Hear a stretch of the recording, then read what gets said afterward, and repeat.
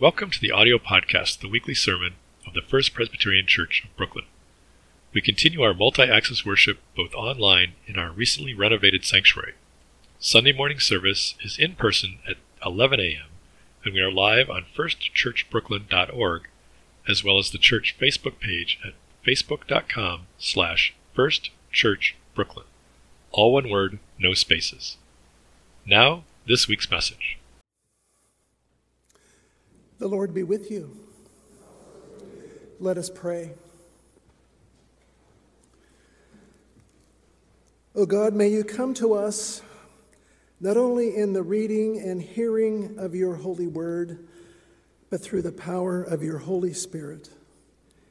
It's in Christ's name that we pray. Amen.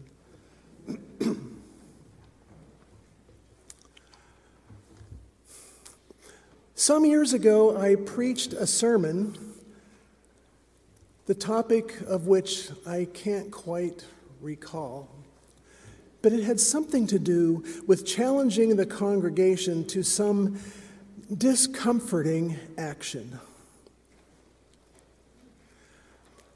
However, the reaction to that sermon after worship, I do recall quite clearly.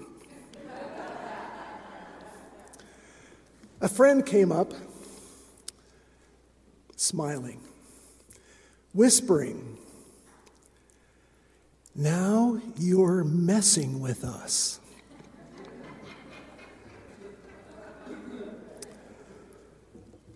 Today, a text from Mark's Gospel confronts us with an expectation from Jesus that we pick up our cross and follow him.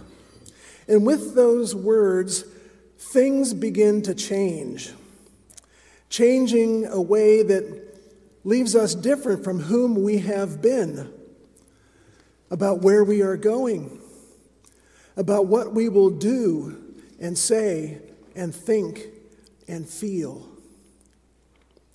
God is altering our destinies. God is going to mess with our lives. Peter was uncomfortable with this and objected when Jesus said he would die on a cross. Was Peter objecting that Jesus was going to die such a humiliating death, or that Jesus should at least consider defending himself, maybe arming his disciples with weapons, or maybe hiring a security squad? Or was Peter thinking more like we may be thinking, that to pick up his own cross might lead Peter to his own suffering and death even? No one knows for sure why Peter reacted as he did, but one thing is certainly clear. Following Jesus is going to mess with Peter's plans, with our plans, priorities, schedules. It's not an easy ask that Jesus is demanding of Peter and you and me. When I was young, the first person whose life demonstrated to me what this was about was the Reverend Dr. Martin Luther King Jr. He said, "Taking up the cross is the voluntary and deliberate choice of putting ourselves without reservation at the service of Christ and his kingdom. It is putting our whole being in the struggle against evil, whatever the cost." Jesus is leading us into challenging waters, maybe rough waters, perhaps even dangerous waters. And the first question may be, how do you feel about that? All along, Peter had been right there at Jesus' side, maybe the only disciple who had really been paying attention, more or less. He was the first one to declare Jesus was Messiah, and Jesus said, "You are my rock, and on you I will build my church, and the gates of Hades will not prevail against it." Wow. That must have sounded grand to Peter. To be the foundational rock for Messiah's church. we could excuse him for feeling special because he was. Imagine him dreaming about his future, his status, his place among God's people. And were the other disciples impressed, trying to emulate Peter and his faith? Did they want to be like Peter and receive the Messiah's praises too? But then Jesus says, I will suffer and be rejected and be killed and be raised on the third day. Now, if you want to be my disciples, pick up your cross and follow me. If you want to save your life, you must lose it. And if you lose your life for my sake and for the gospel, you will save it. And Peter erupts in protest. The promises of this world, the power, the status, and authority that may have seemed within his grasp suddenly vanishes. And a cross stands before him. His plans have changed.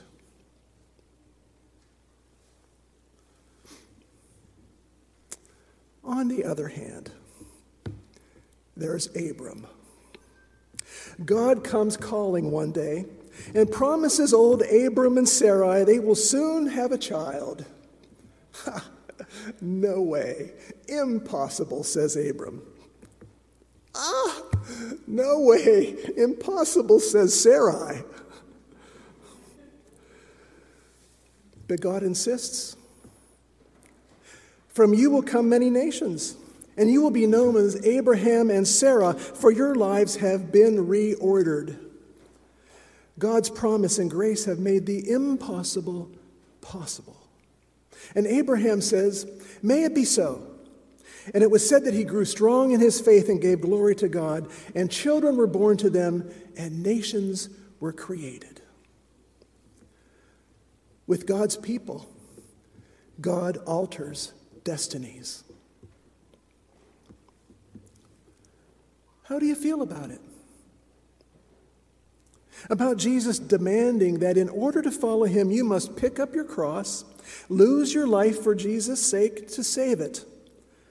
How do you feel about God messing with your life? I've heard a rumor that human beings don't like change.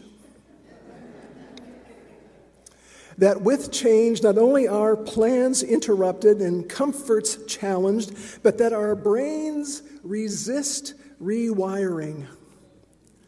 Oh God, I've spent my whole life wiring this brain, and I like it the way it is. And now you want to renovate it. It hurts just to think about it.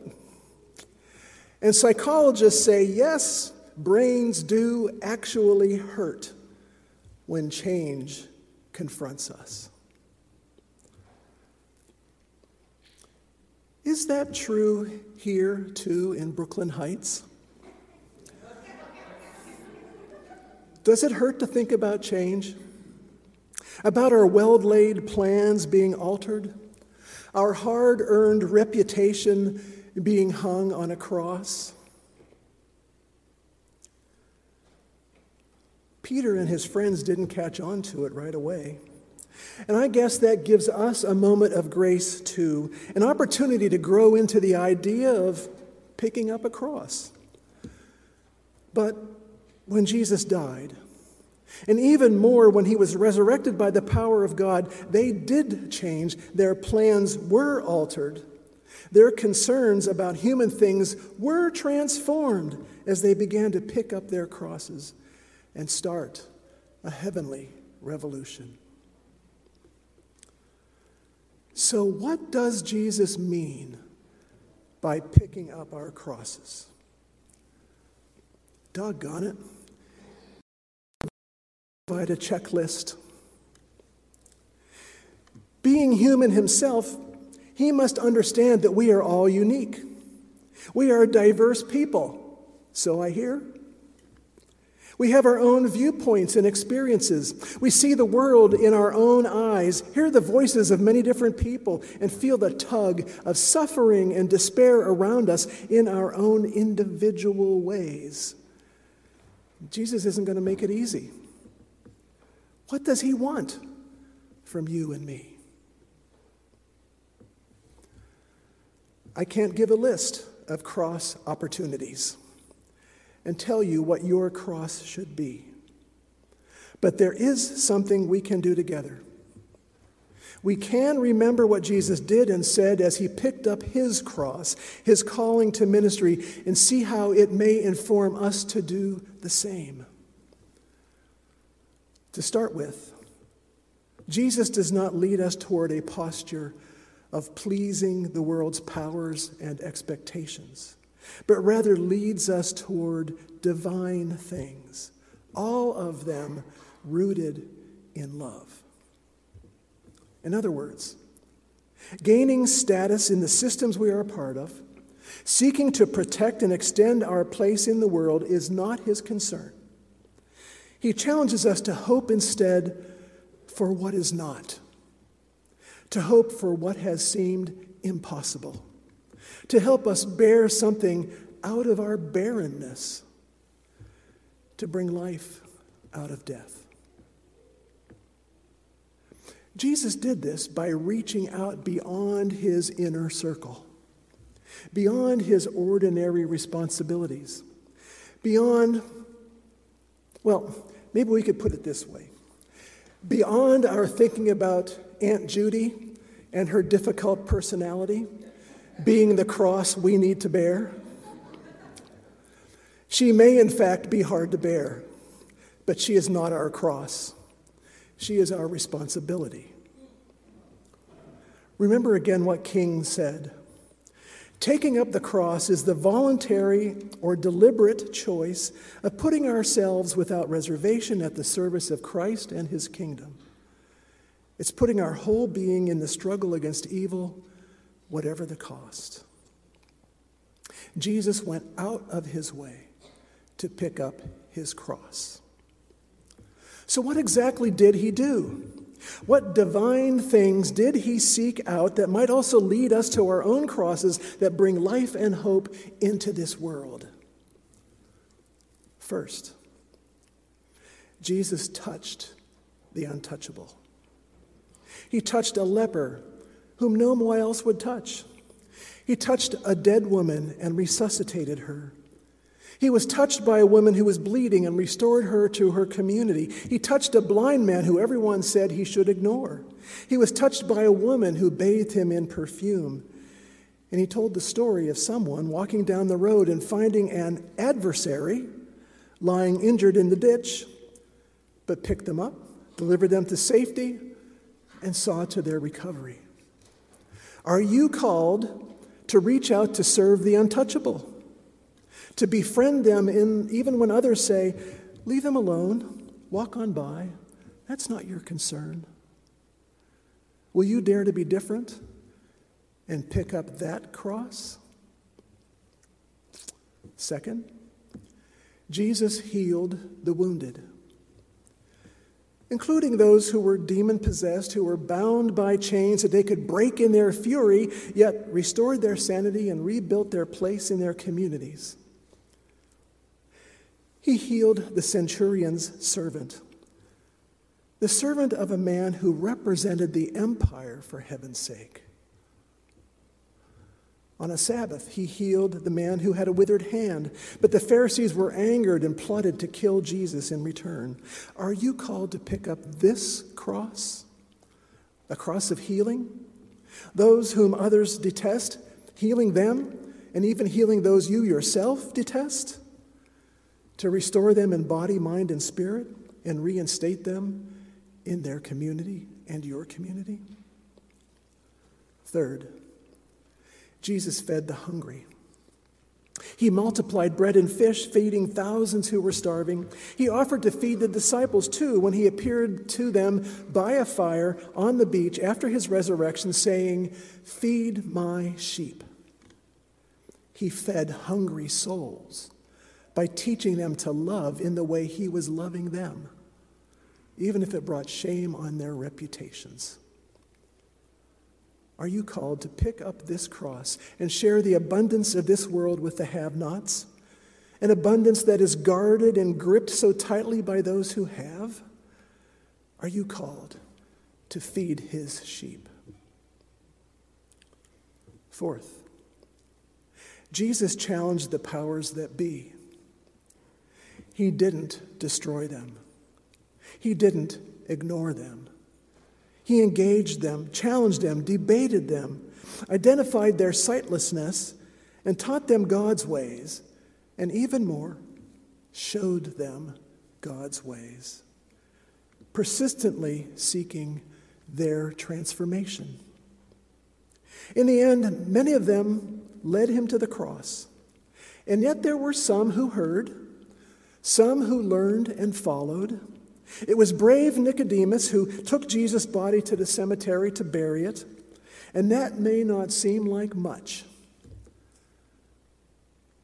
But here you are, the result of Nicodemus and his descendants, who were transformed and who took up their crosses to give you and me the hope that seemed so impossible at Calvary.